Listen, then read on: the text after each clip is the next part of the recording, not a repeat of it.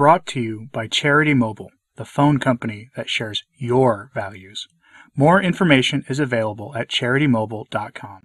During Lent, I intend to continue my examination of modernism in the Church, where it came from, the way the popes and hierarchy responded to the rise of these errors in the Church in the decades leading up to the Council, and what modernism really means in a concrete sense for understanding our times in the Church. While I am planning another short biography on one of the influential fathers of modernism for the near future, today I have for you an address given by Pope Pius XII in the early 1950s that explains the changing world and how the logic of new ideas in the world have found their way into the Church, and why the faithful must be on our guard about these things. I think you'll find this useful to understanding how the Church took a worldly turn a few years after Pius XII gave this address. La Familia, radio message on the occasion of Family Day, given by Pope Pius XII in March of 1952. The family is the cradle of the birth and development of a new life, which needs to be cared for and nurtured, lest it perish. This right and fundamental duty is given and imposed immediately by God upon parents. The content and end of education in the natural order is the development of the child to become a complete man. The content and end of Christian education is the formation of a new human being, reborn in baptism as a perfect Christian. This obligation, which was always the custom and pride of Christian families, is solemnly enshrined in Canon 1113 of the Code of Canon Law, which reads, "Parents are under a grave obligation to see to the religious and moral education of their children, as well as to the physical and civic training, as far as they can, and moreover to provide for their temporal well-being." The most pressing questions on this vast subject have been clarified on several occasions by our predecessors and by us ourselves. Therefore, we now propose to you not to repeat what has already been amply explained, but rather to draw attention to an element, which, although the basis and fulcrum of education, especially a Christian one, instead seems to some at first glance almost alien to it. That is, we would like to speak about what is most profound and intrinsic to man, his conscience. We are obliged to you by the fact that some currents of modern thought are beginning to alter its concept and impugn its value. We will treat, therefore, conscience as the object of education. Conscience is like the most intimate and secret core of man. There he takes refuge with his spiritual faculties in absolute solitude, alone with himself, or rather alone with God, with whose voice conscience resounds, and with himself. There he determines himself for good or for evil. There he chooses between the path of victory and that of defeat. Even if he wanted to, man would never succeed in getting rid of it. With that conscience, which either approves or condemns, he will travel the whole journey of life, and equally with that truthful and incorruptible witness, he will present himself at the judgment of God. Conscience is therefore, to speak of it, an image as it is worthy, a sanctuary at whose threshold all must stop, even if it is a boy, the father and mother. Only the priest enters there as curator of souls and as minister of the sacrament of penance. Neither for this reason does conscience cease to be a jealous sanctuary, whose secrecy God himself once guarded with the seal of the most sacred silence. In what sense, then, can one speak about the education of conscience? It is necessary to turn again to some fundamental concepts of Catholic doctrine in order to duly understand what conscience can and should be educated. The divine Savior has brought to man, ignorant and weak, his truth and his grace. Truth to indicate for him the path that leads to his end. Grace to confer upon him the strength to be able to reach it. To follow this path means in practice accepting the will and the commandments of Christ and conforming one's life to them. That is, the individual acts, internal and external, which the free human will chooses and settles upon. Now, what is the spiritual faculty, which in specific cases points out the self-same will, so that it may choose and determine the actions that are in accordance with the divine will, if not conscience? It is therefore a faithful echo, a clear reflection of the divine rule for human actions. Thus expressions such as the judgment of the Christian conscience, or else to judge according to the Christian conscience, have this meaning. The rule for the ultimate and personal decision for a moral action must be taken from the word and from the will of Christ. He is in fact the way, the truth, and the life, not only for all men taken together, over each man individually. It is such for the mature man, it is such for the child and the young person. For this it follows that forming the Christian conscience of a child or a young person consists first of all in enlightening their minds about the will of Christ, His law, His way, and also in acting on their souls, insofar as can be done from outside, similar to persuading them to the free and constant execution of the divine will. This is the greatest task of education. But where shall the educator and the educated find the Christian moral law, concretely and with facility and certainty? In the law of the Creator, engraved on the heart of each one, and in revelation, that is, in the entirety of the truths and precepts taught by the Divine Master. Both the law written in the heart, that is, the natural law, as well as the truths and precepts of supernatural revelation, which Jesus the Redeemer entrusted, as the moral treasure of humanity, into the hands of His Church, so that she may preach them to all creatures, explaining them and transmitting them, intact and free of all contamination and error, from generation to generation. Against this doctrine, uncontested for long ages, there now arises difficulties and objections that must be clarified. As for dogmatic doctrine, so also for the Catholic moral order, a radical revision is sought to be instituted in order to deduce a new judgment of it. The first step, or to say it better, the first blow against the edifice of Christian moral norms, would be that of separating them, as is intended, from the constrictive and oppressive vigilance of the authority of the Church, so that, freed from the sophistical subtleties of the causistic method, morality is restored to its original form and returned to simply the intelligence and determination of the individual conscience. Everyone sees what disastrous consequences this would lead to, such a devastation of the very foundation of education. Without pointing out the manifest incompetence and immaturity of judgment of those who hold similar opinions, it will be of use to us to explore the central flaw of this new morality.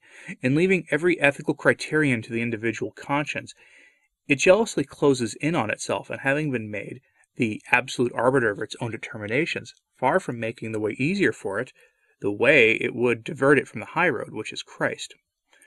The Divine Redeemer has entrusted His revelation, of which moral obligations form an essential part, of course, not to individual men, but rather to His Church, to which He has given the mission to lead them to embrace that sacred deposit with fidelity. Similarly, divine assistance, ordained to preserve revelation from errors and from deformations, was promised to the Church and not to individuals. Providence, also knowing this, because the Church, as a living organism, can thus securely and easily both illuminate and even expound upon moral truths, as well as apply them to the variable conditions of the place and time, while maintaining their substance intact. One may think, for example, about the social doctrine of the Church, which, born to respond to new necessities, in the end is nothing but the application of the perennial Christian morality to the present economic and social circumstances.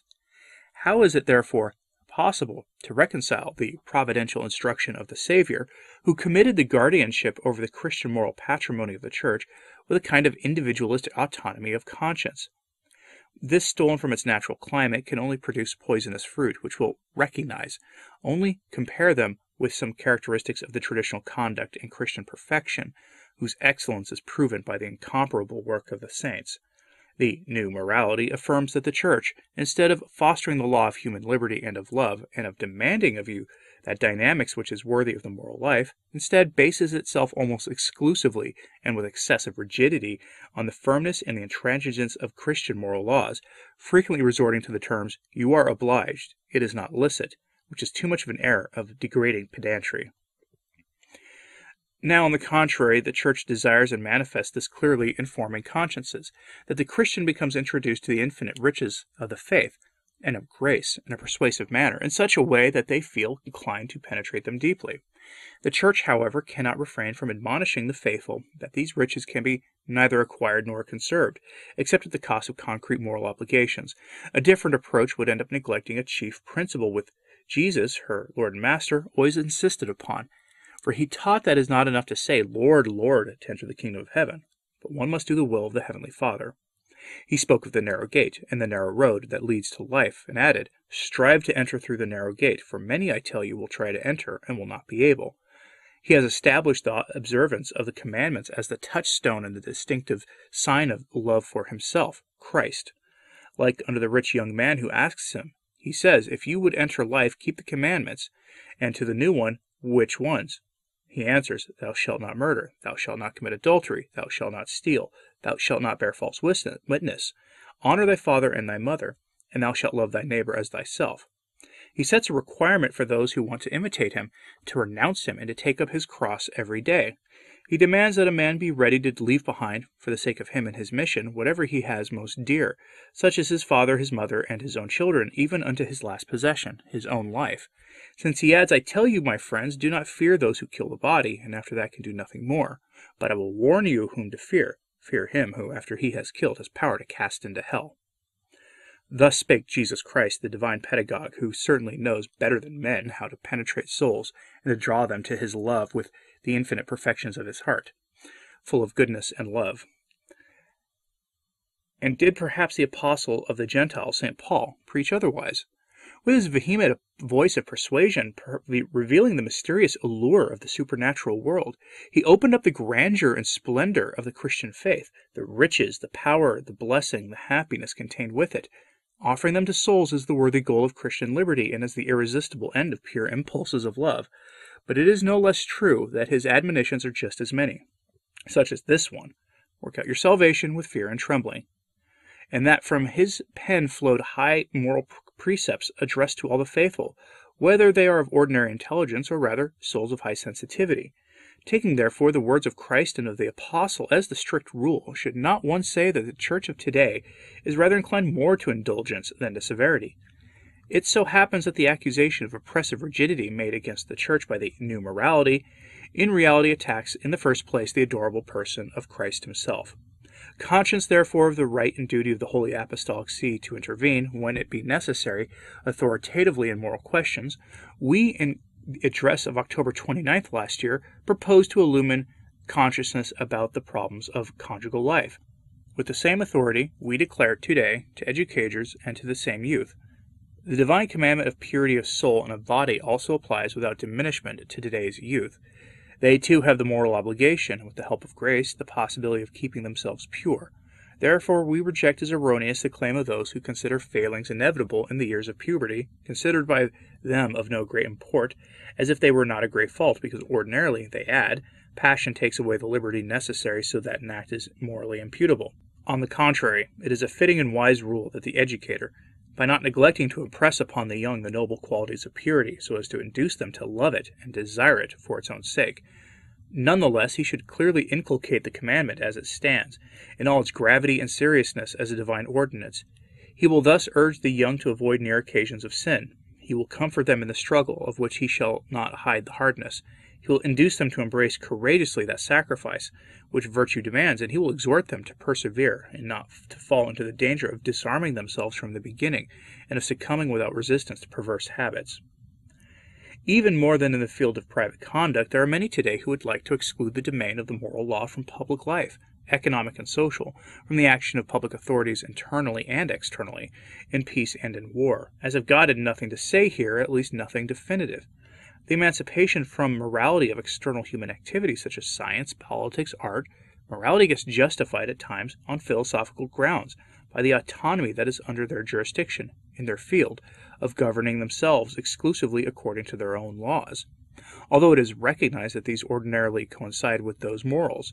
And one may go to the example of art, for which not only is any dependency denied, but also any relationship with morality, by saying, art is just art, and not morality or anything else, based upon, therefore, only the laws of aesthetics, which, however, if they are truly such, will not bend to serve concupiscence. In a similar manner, it is said that politics and economics do not need to take advice from other sciences, and therefore from ethics, but, guided by their true laws, they are themselves good and just. It is, as seen, a subtle way to steal conscience from the empire of moral laws. In truth, one cannot deny that such autonomies are just, insofar as they express the method proper to each activity, and the boundaries that separate their different forms on theoretical grounds. But the separation of methods should not mean that the scientist, the artist, the politician are free of moral solicitudes in the exercise of their activities, especially if these ones have immediate repercussions in the fields of ethics, such as art, politics, and economics. The clear and theoretical separation does not make sense in life, which is always a synthesis, since the sole subject of any kind of activity is the same man, whose free and conscious acts cannot escape moral evaluation. By continuing to observe the problem with an ample and practical view, which is sometimes lacking, even for distinguished philosophers, such distinctions and autonomies are times for fallen human nature to represent how the laws of art, politics, or economics, that which can instead prove to be convenient for concupiscence, selfishness, and greed. Thus the theoretical autonomy from morality becomes in practice rebellion against morality, and that harmony which is innate to the sciences and the arts is also broken, which the philosopher of that school acutely observes, but they call it random, while it is instead essential if considered by the subject, who is man, and by his creator, who is God.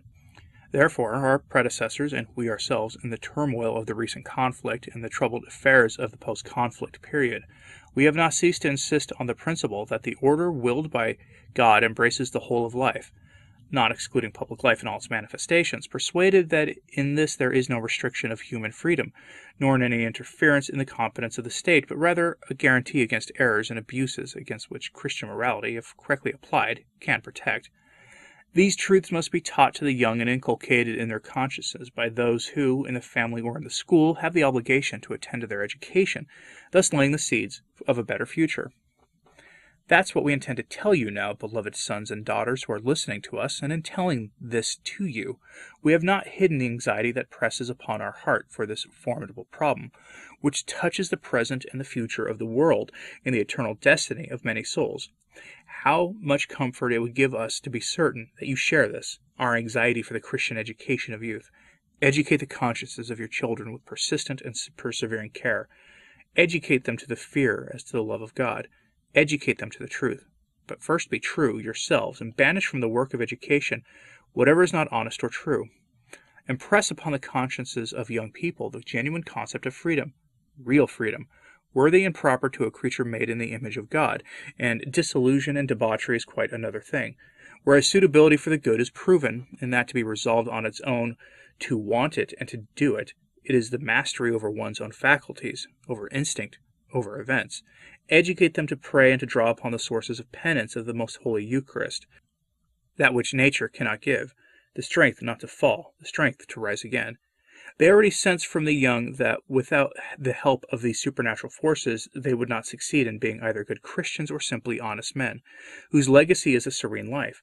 But thus prepared they will also be able to inspire to the highest excellence, that will be able to give themselves over to it, that is, to the great task in relief, the fulfillment of which will be their merit, to make Christ present in their lives.